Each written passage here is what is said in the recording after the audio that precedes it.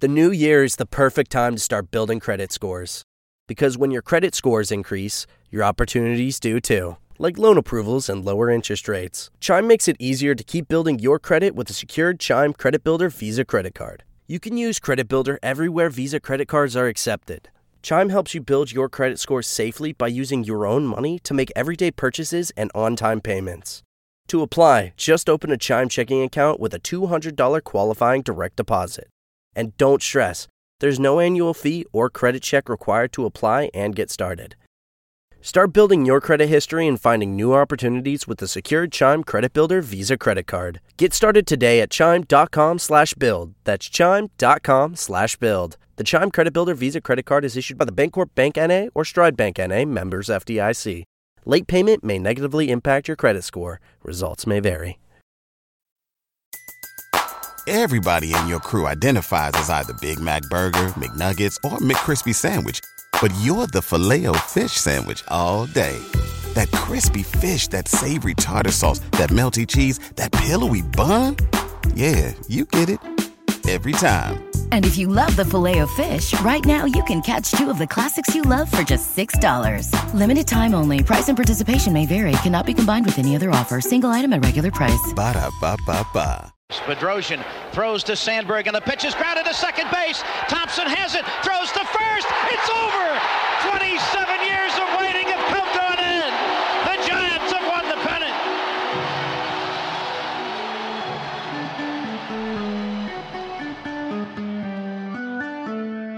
We're back with Thompson to Clark, Double G here, Brad here, and we're going to talk some Giants baseball, but I had an idea because of basically what happened last week and what we are, if you have the World Series on in the background, Rangers and Diamondbacks game 3. So there's a nice little past, present, and future situation going on. We'll talk about Bob Melvin. That is the future of this Giants squad. Talk about Dusty Baker, the past, and then the current, the present is Bruce Bochy and his Texas Rangers against these just the Diamondbacks that just never go away. No, man. You know, they had like a minus 15 run differential in the regular season. Yeah, and what did Philly have? Like a plus 81 or something like that? I mean, it was like, mismatch from the start, but again, who plays hot, and that's the beauty of baseball. Everybody, we got to change this format, all this other nonsense, man. You know what?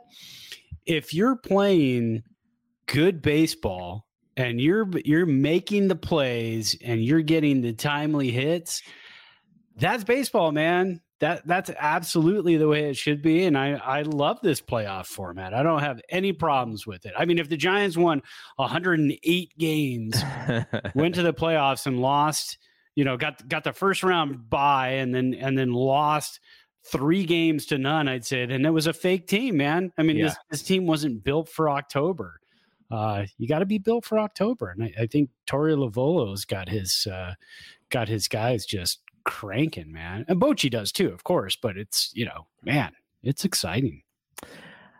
I don't have a problem with the way the playoffs work. Obviously, the Giants got ousted in that 2 out of 3 series against the Dodgers a couple of years ago. That was not fun. Right. But that was more the seeding than anything else to me.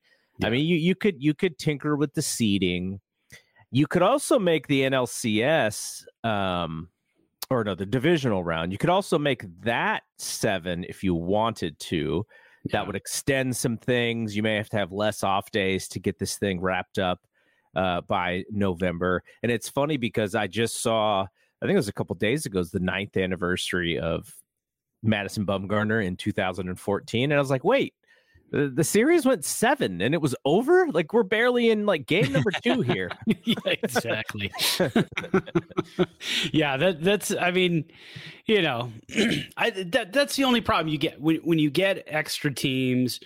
You get extra rounds of playoffs. You're going to go a little bit longer, but they remedied that by having no travel days. Yeah. For the first round. all 3 games at the higher seed.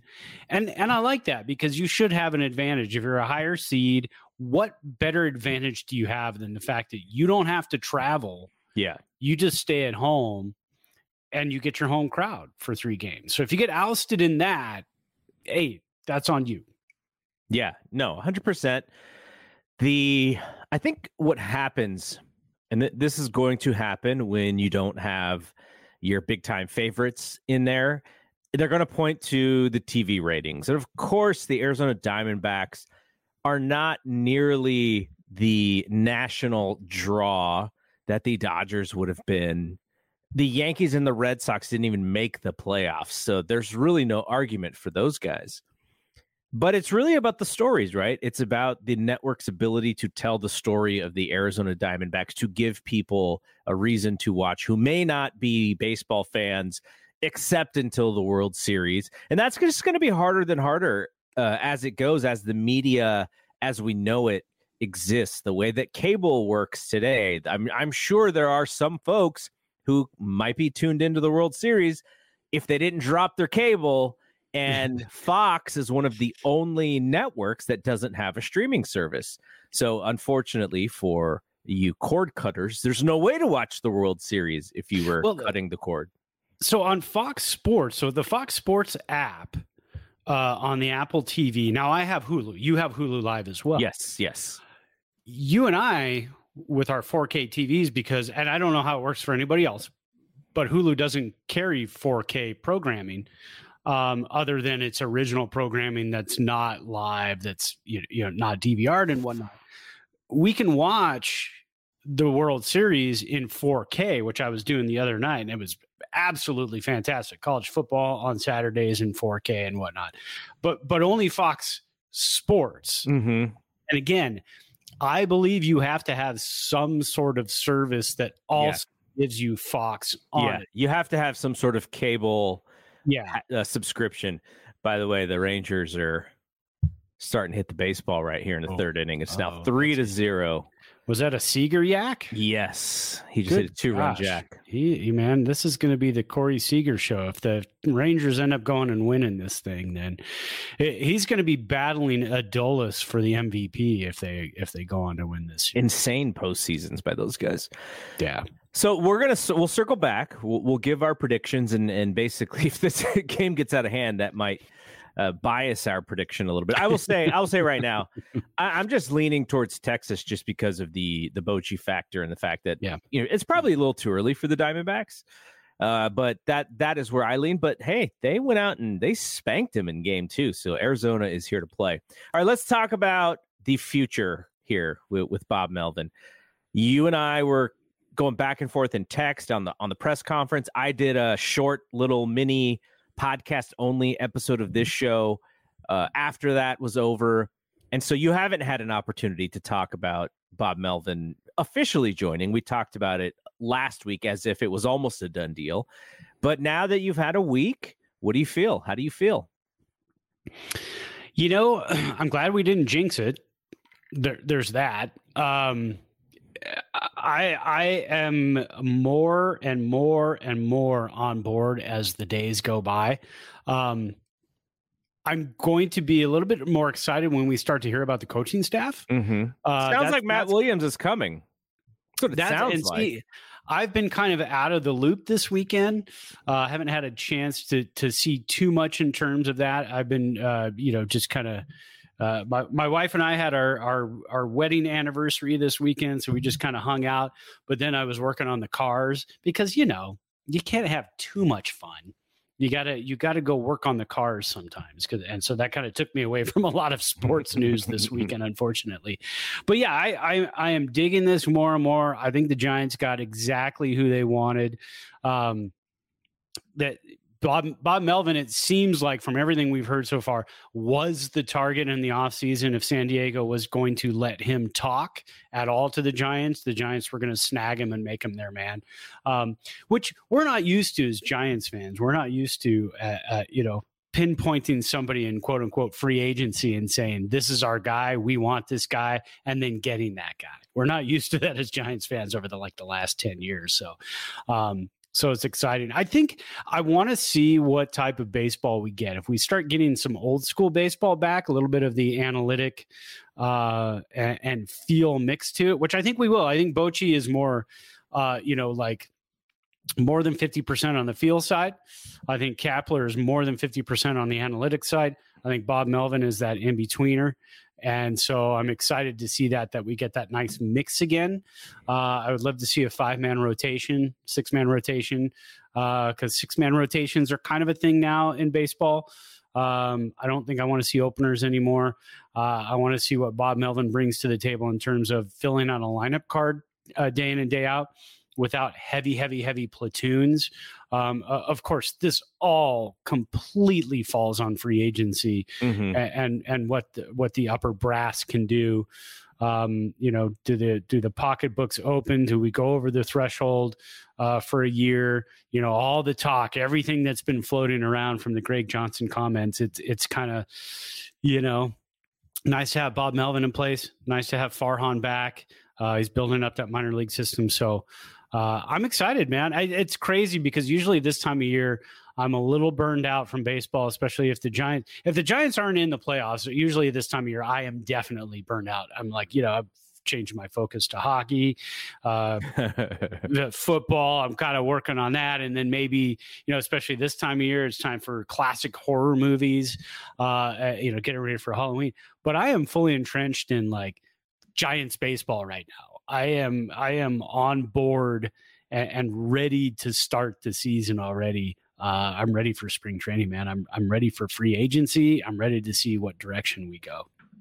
What did you think about what Andrew Bagley wrote about the Giants possibly being in on the Matt Chapman situation? Chapman did not have a good year last year offensively. Right. Defensively, he is fantastic. He is one of those guys that, could be, in my mind, you look at him and you go, well, that's, J.D. Davis was starting to put the glove together. Casey Schmidt obviously can play third base. But if you can get a guy like Chapman, especially on the cheap, he kind of fits the Giants mold at this time of his career. He's 30 years old, coming off of a rough season. May want to get back to the Bay Area, may want to play for Bob Melvin again. So a lot of things kind of pointing in that direction that could work for us. I think I'd be okay with the move. We've seen his numbers. He can hit like 220. Unfortunately, he can hit 207. I think one of his batting averages over the last few years. So that's the rough part of Matt Chapman, but the power and the glove, I think that can kind of fit into what the Giants are looking for. Shore up that defense, get a better glove at third base, and a guy who could hit 25, 30 home runs. Again, we talk about J.D. Davis, but we saw the gigantic slump in the second half. Oh, my gosh. After he was off to a tear. So you can't have that. It's some consistency like Matt Chapman, even though he had a rough year last year. He had 2 home runs in the last weekend of the season. So, it's there. The power is there. The glove is there. It's the batting average is not there. But Bob Melvin, we know, can work with him. I read something, or maybe it was in that Baggerly piece, but I think he wrote that the reason why Marcus Semien was able to play shortstop, and they were concerned about the range, but what alleviated that concern is Matt Chapman on that side of the field. And so you look at Marco Luciano on that side of the field, maybe he's not going to be as rangy as Brandon Crawford in his prime, but if you have a stud right next to him, that probably helps him, especially in his rookie season, if he's going to be the shortstop. That is intriguing to me, and maybe you do give up a little bit of the bat. J.D. Davis, nice player. Casey Schmidt, not ready, obviously, based on what we saw this year. Wilmer is going to Wilmer. He's going to play, a little bit of first and hopefully not too much second. He can play third in a pinch, but hopefully he's just mostly going to be a DH. So there's options, for them there. And I would like, if you tell me right now, and this is going to cost some money, but if you say Matt Chapman is your starting third baseman, and JD Davis is not. I think I'm pretty okay with that.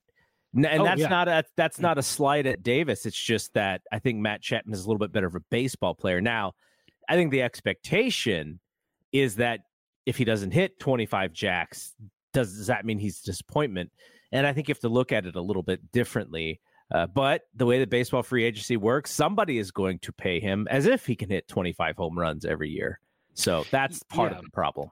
And I think with the Giants, what they really need to do is mix in veteran. I'm trying to say this nicely. Veterans who have had success in the past, because we're going to have a lot of youth this next season. But I think Farhan and I think Bob Melvin would like to minimize that youth, because a lot of these guys came up obviously prematurely. The Giants just, due to injuries, due to non-performing, the Giants just kind of had to shove some of these guys along. And also they, Meckler, Luciano, they get up to AAA and they start mashing the ball. Then what do? The fans see that and they go, our roster up here is boring. Those guys, those kids, they're exciting in AAA. We want them up here. So you kind of, their hand was forced. So if you can mix in other guys, I mean, again, I'm trying to say this nicely. Conforto, Haniger, they aren't the guys who are veterans who have had success to the level of a Matt Chapman, who's been in the top 10 of MVP voting two years in a row. He finished 6th and 7th. And I think what year was that? 7th and then 6th, 2018, 2019, not that far removed, but that success and knowing what it takes. And that success was in Oakland and that success was under Bob Melvin. So, I mean, it's kind of a match that really makes sense. It would be a very exciting move. Yeah. I'm going to give you 3 players and I want you to rank them in importance of how badly you want the Giants to sign these guys. Okay. So the first one, and this is going to be the non-Ohtani edition. Yeah, Ohtani. I was going to say you kind of have to take that one out because you'd love to have him, but I'm also kind of shifting gears of like, we're probably not going to happen. Yeah. Okay, here are the 3 players. Number 1, Yoshinobu Yamamoto, who we've been talking about. It's funny because Melvin or Zaidi was like, yeah, we can't talk about these guys yet because they haven't officially been posted. So it's like you can't really say anything. Like, hey, yeah, that's enough. Yeah, I guess you get fined. Is it tampering if you talk about these guys if they're not posted yet? I'm not sure how it works in the international rules, but yeah, if you start talking about, we'd love to have Matt Chapman. Let's get Matt Chapman over here. We're going to talk to him. I think that's a problem. Yeah. Okay, so Yamamoto, Cody Bellinger. Okay. And then the third player I'm going to list here, just because the Giants have been tied to this guy, Jung-Hoo Lee from the Korean League. Those 3 guys, I think if the Giants got one of them, it would be awesome. If they got 2 of them, you're talking about, possibly winning the offseason here. But how would you rank them? Who do you want more first, second, and third? Not to be too boring, but I think you just ranked them for me. Yamamoto would be my number 1 because I love pitching. I mean, going through 10, 12, and 14 and having dominating pitching, that's exciting. But now you're watching the World Series and you get a Max Scherzer out there. Oh my God. Who's now getting shelled. And what is he giving up 3 runs in 3 innings and 4 innings now? It looks like he just got through whatever that inning. I think. Yeah, but he's down 3-0 now. No, I'm sorry. No, yeah, Scherzer's bad. Up. Yeah, Scherzer's shutting him out. So I mean, but again, you're still seeing like what was it, a 7-1 ball game the other night? Yeah. You've seen a lot of home runs. You've seen a lot of runs scored during this playoff series.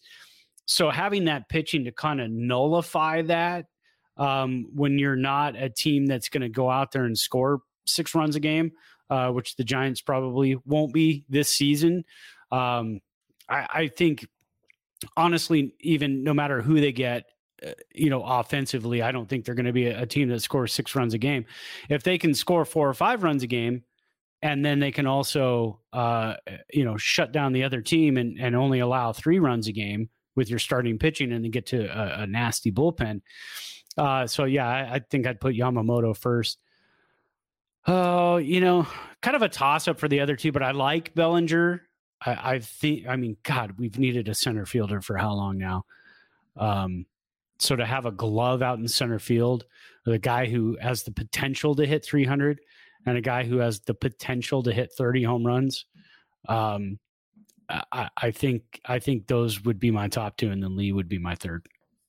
Yeah, and the hard part is we've heard the least amount about Lee, so it's kind of hard to kind of go, oh yeah, we're big Lee fans here. Really, and no slight on Lee's. I think that's probably why I put him third too, because I've seen the videos on Yamamoto, and we've seen firsthand what Bellinger could do against us for years. So yeah. Everybody in your crew identifies as either Big Mac Burger, McNuggets, or McCrispy Sandwich. But you're the Filet-O-Fish Sandwich all day. That crispy fish, that savory tartar sauce, that melty cheese, that pillowy bun. Yeah, you get it. Every time. And if you love the Filet-O-Fish, right now you can catch 2 of the classics you love for just $6. Limited time only. Price and participation may vary. Cannot be combined with any other offer. Single item at regular price. Ba-da-ba-ba-ba. Some interesting rankings that I saw of Giants free agents. There's a tons of lists out there. If you want to look at, MLB has their list. There's different websites that have their lists. And I was looking at where Jock and those guys would be on the MLB list as far as free agents are concerned. Jock would be like 40th on this list that I saw. Wow. Alex Wood was like 50th on another list that I saw. Conforto, I don't know if Conforto is not listed here just because he's still not opted out, but one other list had him in the like the late 20s. So the guys that the Giants have who are free agents, they may not be as highly sought out as maybe we thought, but yeah, as happens as you get late in the free agency game and you miss out on your first and your second and your third, and all of a sudden, Michael Conforto, you talk yourself into it. It's only been 3 years since he was an all-star, and you do it. And so I don't know that. I wonder if that does play into the Giants' hands. I doubt it. I kind of doubt that it does. But it would suck for Conforto if he opts out and then it's just like, oh, we got 1 year deals for you. Well, take your pick. And it's like, oh, I just had some, at least a little bit of security with the Giants, and then I just opted out. So, well, I mean, and he's got, if he opts in, he's got a starting job. Yeah. I mean, we know that with the Giants, he's got a starting job on a team that could possibly compete. Again, it's unfortunate that you can't wait to see who the Giants get, because if the Giants do get Yamamoto, then Giants do get Bellinger, and Conforto all of a sudden goes, and Manaea opts back in, and he goes, that's possible. Maybe I stick around and see what this team can do. Especially with Bob Melvin now. And I failed to mention that last week that, with Bob Melvin being the manager now, does Sean Manaea all of a sudden go, hey, I love Bob Melvin. I pitched for Bob Melvin. He knows what I can do. I had some good years under him.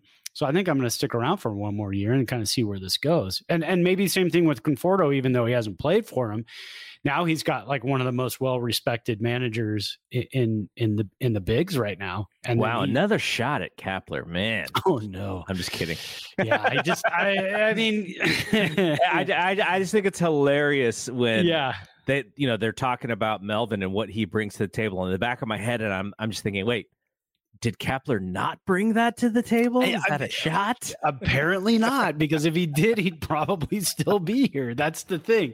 Zadie's still here. If Kapler brought all that to the table, he'd still be here. I still think Kapler is a great baseball guy. I mean, absolutely fantastic. I think he's good with, his teaching. I think he's good with, maybe managing some of the younger guys coming up in the minors, player development, all of those things. I think he's great. I mean, he obviously still has a long career ahead of him in the game. I mean, gosh, it's been around for a while, and people really don't have anything bad to say about the guy. Okay, I'm not that I'm going to disagree, but I will tell you, what a friend told me. Okay, somebody he knows, I guess, did something with the Giants home games. I don't know exactly what the job was. I'm not exactly sure what that person did. It had something to do with the clubhouse, I think.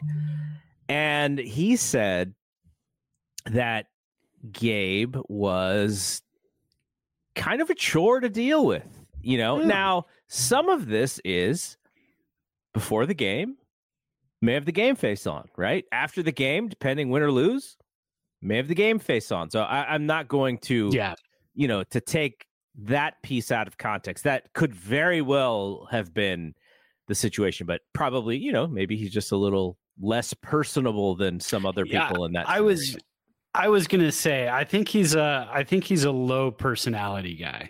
I don't think he's the guy in the room that's going to fire everybody up, that's going to be the rah-rah guy.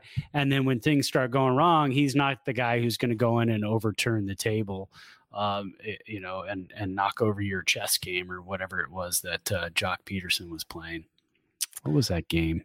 the card game? Was it a card game? I think it was a card game. Yeah. Was it like a Filipino card game or something? I think so. Yeah. I'd never heard of it before. When they mentioned it, I was like, I don't even know what that is. All right. Now let's, so we talked about Melvin. We're going to be talking about Melvin for a lot every week until the season starts. And for the next 3 years. Yeah, for the next 3 years. Let's see, knock on wood, will we still be doing this podcast in 3 years? Yes, we will. I will be 50 by then.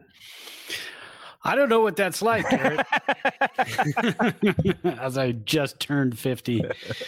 It's all, after that, you just keep going. You keep doing what you're doing. Gotta embrace it. That is the wisdom that I seek is, how do you just age gracefully? That's the wisdom. I just age. I don't know about the gracefully part. All right, so let's talk about Dusty. Dusty was somebody who early in his career was a little bit of a thorn in the Giants' side because he had a long history with the Dodgers from 76 to 83. Before that, he was on the Braves. He played with Hank Aaron. I think he was like on deck when Hank Aaron hit the home run to break Babe's record or something. He was, like yeah. And, you kind of look like, we love looking at Baseball Reference. Dusty Baker. I'm just going there right now because I do love it. Was 19 when he got his first at-bats with the Braves. As a 23-year-old, he was in the top 25 of the MVP race. As a 31-year-old, he finished fourth in the MVP, had his best season up to that point, probably for his career, 1980 at 29 jacks and 97 RBI. There's a stolen base category here that I can't find. Oh, he double-digit stolen bases, and he won the Silver Slugger. The following year, this was the strike-shortened year, seventh in the MVP race, and a Gold Glove, the first time he'd ever won the Gold Glove. And then in 82, also made the All-Star game again. And then in 83, that was his last year with the Dodgers. He goes to the Giants in 1984. I can remember my dad saying, "We don't need that stinking Dodger, Dusty Baker." But in hindsight, we were so thankful that stinking Dodger came to the Giants because he created a little bit of lineage there with the team. He would finish his career with the Oakland A's, stayed in the Bay Area for his 36 and 37-year-old seasons. And then when we would see him again was when he was on Roger Craig's staff with the Giants as was he a first base coach and a hitting coach? I forget exactly what he did before he became the manager.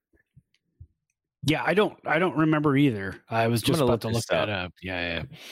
But Baseball Reference has a coaching page for coaches too. I just can't find it. Manager page. He was one of those guys too, you know, those guys back in the day who would walk more than they would strike out. And you look at the walk numbers and you look at the strikeout numbers and you go, you know, Dusty had 8,000 plate appearances and only struck out 926 times and walked 762 times. So pretty close there. I mean, because there was a couple of seasons where he out walked his strikeouts, like one year 40 to 27, another year 72 to 59. Just an on-base guy. And I love looking at numbers too from MVP candidates. Like he finished 7th in MVP voting. Well, I'm not going to use that year because 1981 was a strike year. Yeah. 1980 finished 4th in MVP voting. He hit 294 with 29 home runs. That was enough to get you 4th in voting in MVP. Also, he was a good glove guy too. I mean, that was the other thing about Dusty. He was also a good glove guy. So, Baseball Reference, I could be on here all day. Actually, Wikipedia has a nice little summary about what happened and how Baker came to the Giants. So I'm going to read from Wikipedia. Baker was working as a stockbroker in 1987 when he received a call from Hank Aaron, Joe Morgan, and Frank Robinson to go to Dallas, Texas to try to get jobs for minority baseball players after they finished their playing careers, which came in wake of controversial remarks by Dodgers general manager Al Campanis in 1987. While in Dallas, Bob Kennedy, senior baseball operations executive for the San Francisco Giants, told Baker that Al Rosen, general manager, asked to see Baker about a possible job. On the advice of his father, Baker, alongside his brother and daughter, set out to Lake Arrowhead to pray and seek guidance to decide whether he should see Rosen and possibly return to baseball. However, while checking into the hotel, this is insane, Baker encountered Bob Lurie, Giants owner, which seemed a sign for Baker to take an opportunity when it was offered. When Baker eventually met Rosen stated interest in having him serve as a first base coach, which differed from Baker stating interest in possibly being an assistant manager because Rosen thought he would be better suited to manage on the field. Baker set out a goal to try and manage within 5 years. He would step down. Baker's coaching career started as first base coach for the Giants in 88, and then he spent the following 4 years, 89 through 92, as the hitting coach. In 92, he managed the Scottsdale Scorpions in the Arizona Fall League, and then in 92, Roger Craig was fired. Bob Quinn was named general manager, and the new ownership led by Peter McGowan. And then in December of 92, this is not, I wonder what the date was that Barry signed, because it's pretty close to when Barry signed. Yeah. Baker was hired to manage the ball club, becoming the 7th black manager hired to manage a Major League Baseball team. Now, this is fun. He beat out for this managing position John Wathan, former catcher of the Kansas City Royals. Davey Lopes, though, another dirty Dodger, but he was drafted. He was drafted by the Giants, which I did not know about that. Tom Troublehorn and Ron Gardenhire.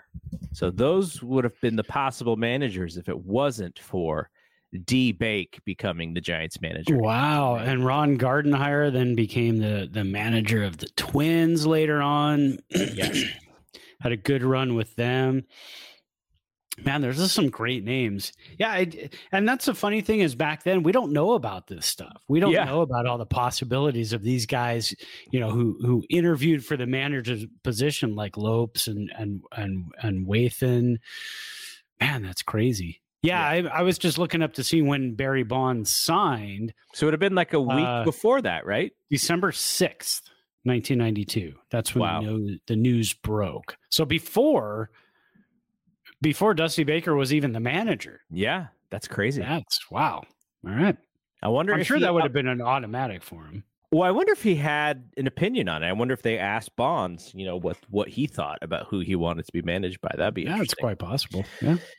So Dusty, the reason why we're talking about Dusty, not because we love him and not because he was the Giants manager from 1989 through 2002, it is because he and the Houston Astros lost the ALCS to the Texas Rangers. And then Baker decided to step away from the game, and he's not going to be a manager. And it just really accentuates how happy we were for him when he won his championship, his World Series last year, because, that's a long career in baseball. You go back all the way from 1969 to 2023, all the years that he's given to baseball. So happy that he got that last year. And, it sounds like he was thinking about it after the end of last year, but he did come back this year and stuck it through. They got all the way to the ALCS again, so another fantastic job. And I think there's been some years past, right? There's been 21 years since Dusty managed for the Giants. And 1993, he comes in and they get Barry and they're off to the races, and then they sort of falter at the end of the season. He makes this decision that Solomon Torres is going to start the last must-win game. Today it would be a lot different because you maybe you would try and get in a couple of innings out of Torres, but maybe you throw an opener and Torres comes in to pitch some swing innings, and you're trying to make it a bullpen game. But that was not the case. So that was the decision number one that I think most fans would think that Baker, maybe made a questionable decision. And then in 2002, I don't want to bring up this bad memory again, but it's just on his resume, right? Where he takes out Russ Ortiz, gives Russ the ball as if to signify, hey, you pitched a hell of a game and we're about to win the World Series. And we didn't win the World Series. We would go on to lose that game in the most heartbreaking fashion of just about anything I've ever encountered. And then in Game 7, it wasn't really that close for them. So, but there were some ups during that time frame as well. The Giants were, I would say, they were good more often than they were bad during that time period of Dusty at the helm. And I've mentioned this before, but I'll say it again here. My favorite Dusty Baker quote: the Giants were playing the A's in interleague play, and I don't remember the exact reason why Tim Hudson plunked Bonds, but he plunked Bonds, and they were kind of mad at the fact that he plunked Bonds. And I think Hudson maybe, didn't apologize for plunking Bonds. And Baker's quote was that Tim Hudson was a little too light in the ass to go after Bonds. Tim Hudson, who would then be on the 2014 World Series team. The light in the ass. I hadn't heard that. Light in the ass. Oh, God. I do miss the post games with Dusty. I do miss the fired up Dusty coming flying out of the dugout and, with the wristbands on. Oh yeah. The wristbands, those long arms that he's got, and just, angry and, but then the toothpick and the smacking on the, smacking on the top of the dugout railing and clapping his hands. And I mean, he was a character, man. He was a lot of fun to watch as a Giants fan, just, seeing Dusty in the dugout all the time. So, baseball is going to miss him, man. I mean, look, he can still manage. I mean, the guy it took the Astros as far as they did, especially with the injuries and when the pitching started falling off and that team hit the skids and then had to try to bounce back at the end of the season, to get as far as they did and go into, the ALCS with the Rangers and go toe to toe with them. I mean, that was the guy can still manage.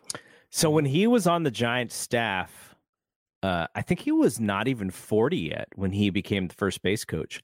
And so, you think of back then when you and I are teenagers and he's the manager and he's 44 years old, we probably thought, oh, this guy's kind of old. But if you think about it, 44 that just finished playing the game 3 years earlier, and then he's managing, he was out of the game. So yeah, what a cool way that he was brought into the organization. I do, I have a book that remember when we had Charles on, the guy who got all the autographs of that one team. So he told me about this book and I bought it. It was basically about the 92 season of when McGowan bought the team so that they could stay here. And so I don't know if that's exactly what it's about, but a big portion of it is about that. And so you sort of mentioned earlier how we didn't really know some of these behind the scene things when we were younger. Before next season starts, I want to read that book and have that'll be my goal for next year's opening days, to have that book read by then, because that'll be a lot of fun just to see all the things, because there have been trades that had been rumored that I'd never heard about. And it was like, oh yeah, the Yankees were trying to get Will Clark and they were offering Don Mattingly. I was like, what? When? I've never heard of this before. I vaguely remember something about that, but yeah, no details, because again, we don't have the level of, no, I wouldn't say reporting, but the level, I'd say the number of reporters that we have now, or bloggers, or people who have access to, the clubhouses and dugouts and everywhere, and access to people via social media. I mean, you can have a blogger who happens to know somebody in the Yankees organization, who may know somebody in the front office, and all you have to do is send them a text at 2:00 in the morning, and that person hits you back, and all of a sudden you have information. Back then, it wasn't like that. You had to dig. I mean, you had to really go around. You had to make phone calls. You had to show up at places and try to get people to talk. Nowadays, it's like, oh yeah, I'll talk to you, whatever. Yeah, imagine 1992. Bud Geraci's like, huh? A text? What do you guys mean text? Exactly. Like typing on a typewriter? That's text? No. He's like, no, I was just in the clubhouse. My day's over. I'm out of the clubhouse now. Yeah, they took their phone off the hook, so all I get is a busy signal. That's how I know they don't want me to call them. All right, now let's look at the current Bochy, Texas. They are still up as we are recording. It is the fifth inning. It is 3-0. Texas is leading. Now these are the 3 games in a row. Is it Chase still? What is Arizona's? I believe it is Chase Field. Yeah, and Max Scherzer was pulled because of back tightness. So they could just say he was old. Yeah, exactly. Old injury, old. Yeah, just he was pulled because of oldness. Well, I mean, I hope for him, because if this thing does go to a game 7, I mean, maybe if he's healthy, maybe he's a part of that game 7. Yeah. So hopefully it's not too bad. Hopefully it's something that he can work through. But Bruce Bochy is on the cusp of, in his first season back as manager, to win another World Series championship. The third team that he has managed that's gone to the World Series. Now, he didn't win one in San Diego, but he did win 3 with San Francisco. I fully expect the Rangers to win, because the Diamondbacks' rise it's hard to explain. We Giants played the Diamondbacks 14 times or whatever it was, and not one time did I think, you know what, these Diamondbacks don't have a chance to win the World Series. Never did I think that one time. And it wasn't until the very end of the season where I was like, oh, man, they're going to make the playoffs. We thought it was going to be us instead of them, until we fell off at the end there. So do you have a way that you can see the Diamondbacks winning it all? And I say that as one of our listeners, Shelvin, is in Phoenix right now, rooting his butt off for the Diamondbacks. So it's not that I don't hope that happens. Yeah. But, I'm just really, I'm trying to figure out what is the path? How do they do it? Because player for player, it just seems like this Rangers roster is better. Yeah, they have to speed the Rangers to death. I mean, that's their game, speed and defense. They can go on home run streaks. Carroll, Walker, those guys can hit the ball out of the ballpark. And Marte is kind of out of his mind right now. Marte is playing fantastic. So if that can keep happening, the thing you have to do with Texas is keep them in the yard too. So if you can keep Texas station to station baseball, you can beat them like 5-4, 4-3. Like the Diamondbacks did the other night. What was the final score game? 9-1. 9-1. Yeah, I think I turned it off when it was 7-1. So that was the whole thing, was the speed, getting guys on base, hitting gappers, running for days. That's kind of what they do. And in this ballpark, you can do that as well. But if you start giving up home runs to the Rangers, they get on base, and that's the other problem too. You see 2-run home runs, you see 3-run home runs from the Rangers quite often.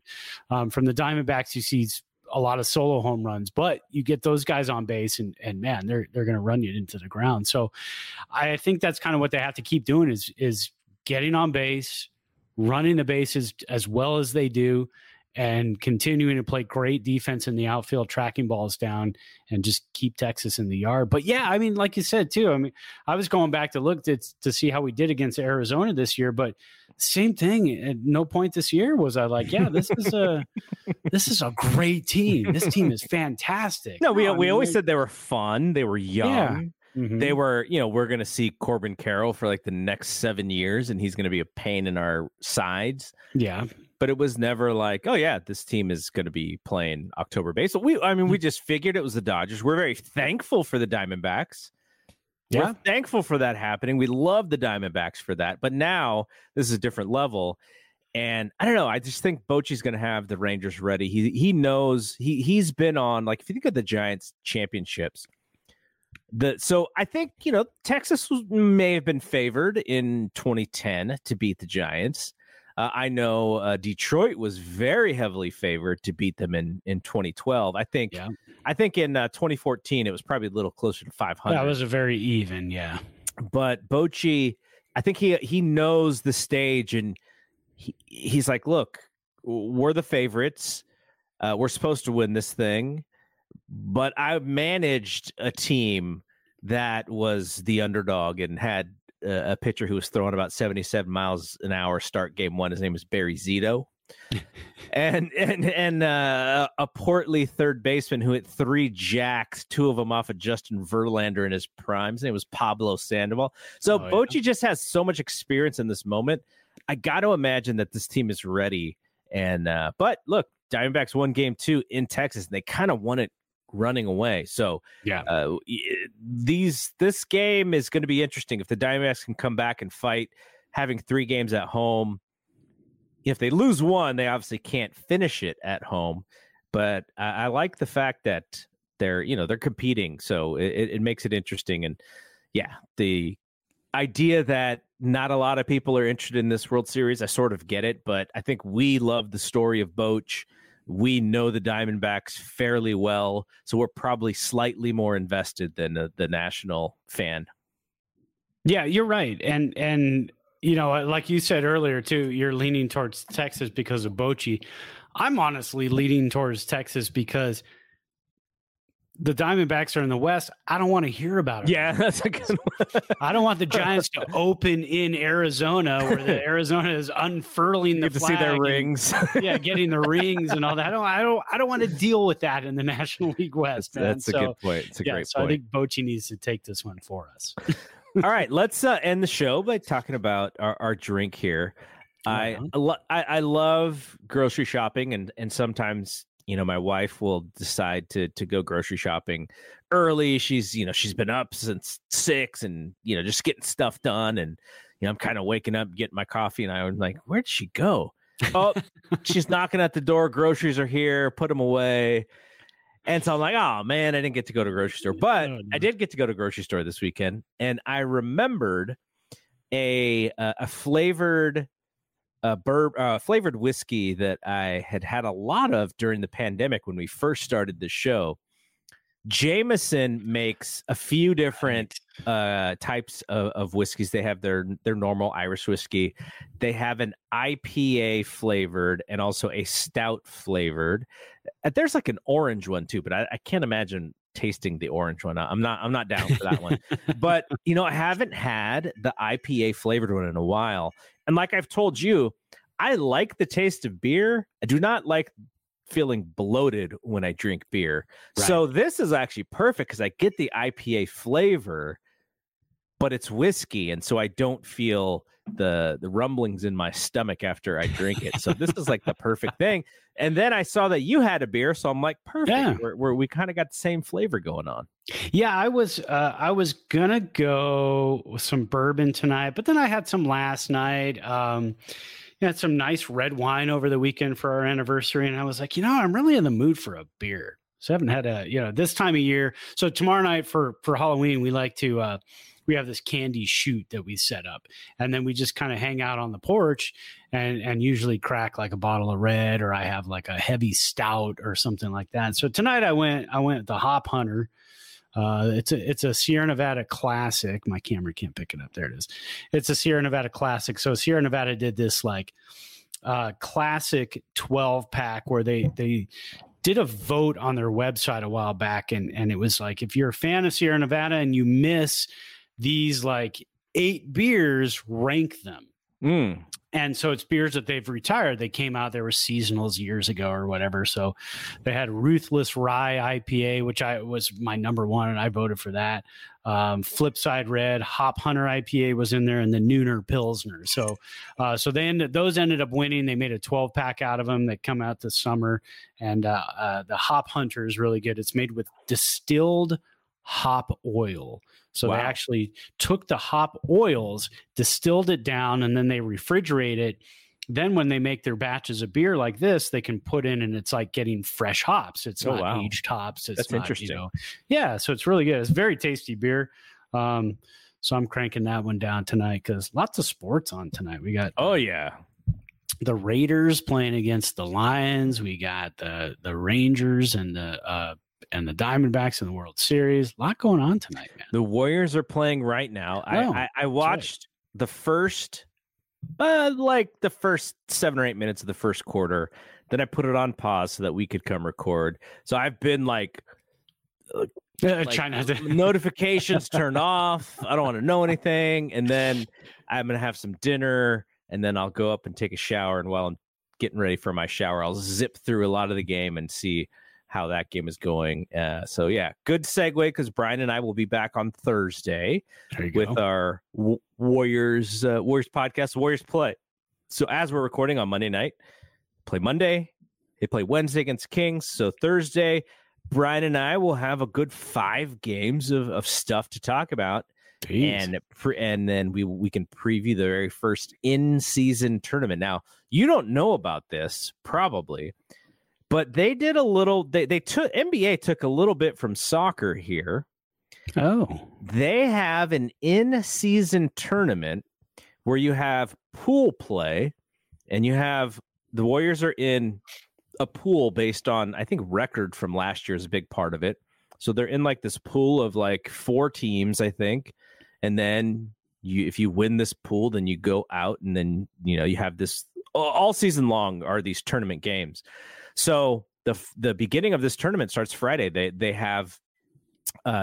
created different colored floors. I don't know if the actual broadcasts are going to be any different for these in tournament in-season tournament games, but it's an experiment. And I always thought it was an experiment to sell a television package of games to a network.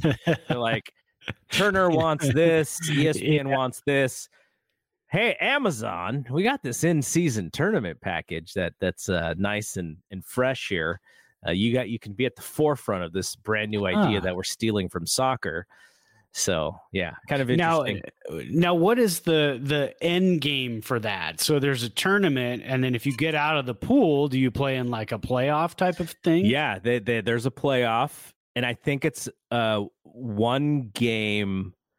So win or lose, win or go home, essentially. Okay. And the championship, and maybe the semifinals as well, is going to be in Vegas in December. Wow. So they're really doing it up pretty big. I like that. I really hope that catches on here in the States in terms of all of the sports, because honestly, one of the best things of being a soccer fan is if you're a fan of a team and for some reason that team isn't meeting expectations and you're not in the top 3 or 4 and you're not going to get to the Champions League next year, and you may not win your league because, again, there's no playoffs in soccer. It's just you finish the top of your table with the most wins and the most points, you win the league, and that's it. So to have these in-season tournaments of all these different cups that these teams play in, it's so fun. I mean, it's a whole other level. And honestly, it makes it that much more exciting when you're playing a video game like FIFA. Yeah. And then that it's like, oh, well, I'm doing okay, but tournament game all of a sudden in the middle of the season, now I got to figure out who I want to play, who is going to rest. And that's what, so that's what's going to be interesting with the NBA too. Are they going to have the coaches are going to have to decide, well, this game's not as important as the season game coming up against the Lakers in 3 days. So I'm going to rest these guys and whatnot. So it'd be interesting to see how that plays out. I think the thing that I'm having a hard time with, and this is most NBA fans, is what's in it for the players other than a couple of bucks? For the stars, a couple of bucks is like, give this to, put this on a tip for my house cleaner at the Christmas.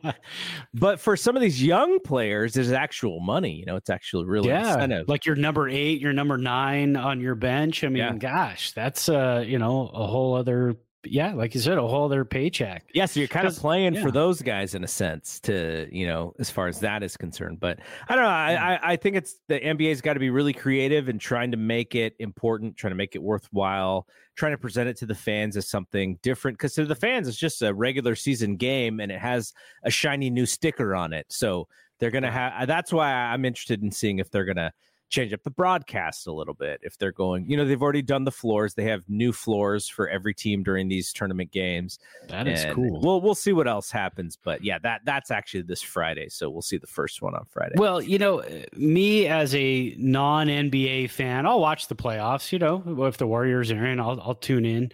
But being as a non-big NBA fan, I'm interested in this tournament now. I mean, that sounds exciting to me. So I guess, they've already done their job. All right. We are done here. We'll be back next Monday. We're going to have to figure out some schedules around the holidays. Actually, the holidays are not, we record Monday. The holidays are on Thursday, obviously for Thanksgiving. And then I think, is Christmas on the weekend this year? I think they are, from what I remember, because I've taken a couple of days off. I haven't had to take too many off. So let's see. Actually, Christmas is a Monday, and New Year's Day is a Monday. So it looks like we'll be pushing those out Tuesdays on those days. So yeah. And the Rams play the New York Giants on Christmas Eve. Wow. New Year's Eve. We play the New York Giants. What's up with Stafford? What's up with his thumb?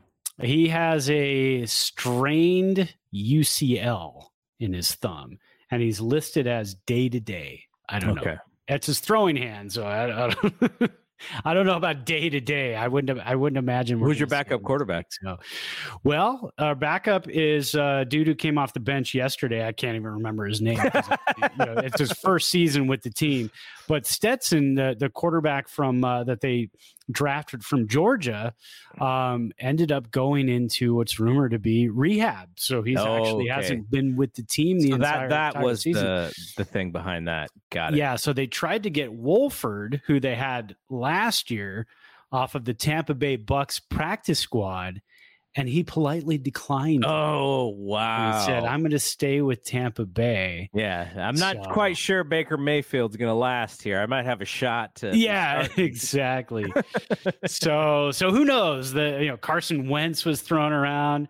Nick Foles. Carson Palmer's still around. He's got to be about 45. I think so. Yeah, get him. Mark Sanchez up in the booth. Bring him on down. There you go. He can do it. Tom Brady's out there. No, stop it. All right. We'll be back next week. For Brad, I am Double G. We will see you when we see you. Peace out. Peace.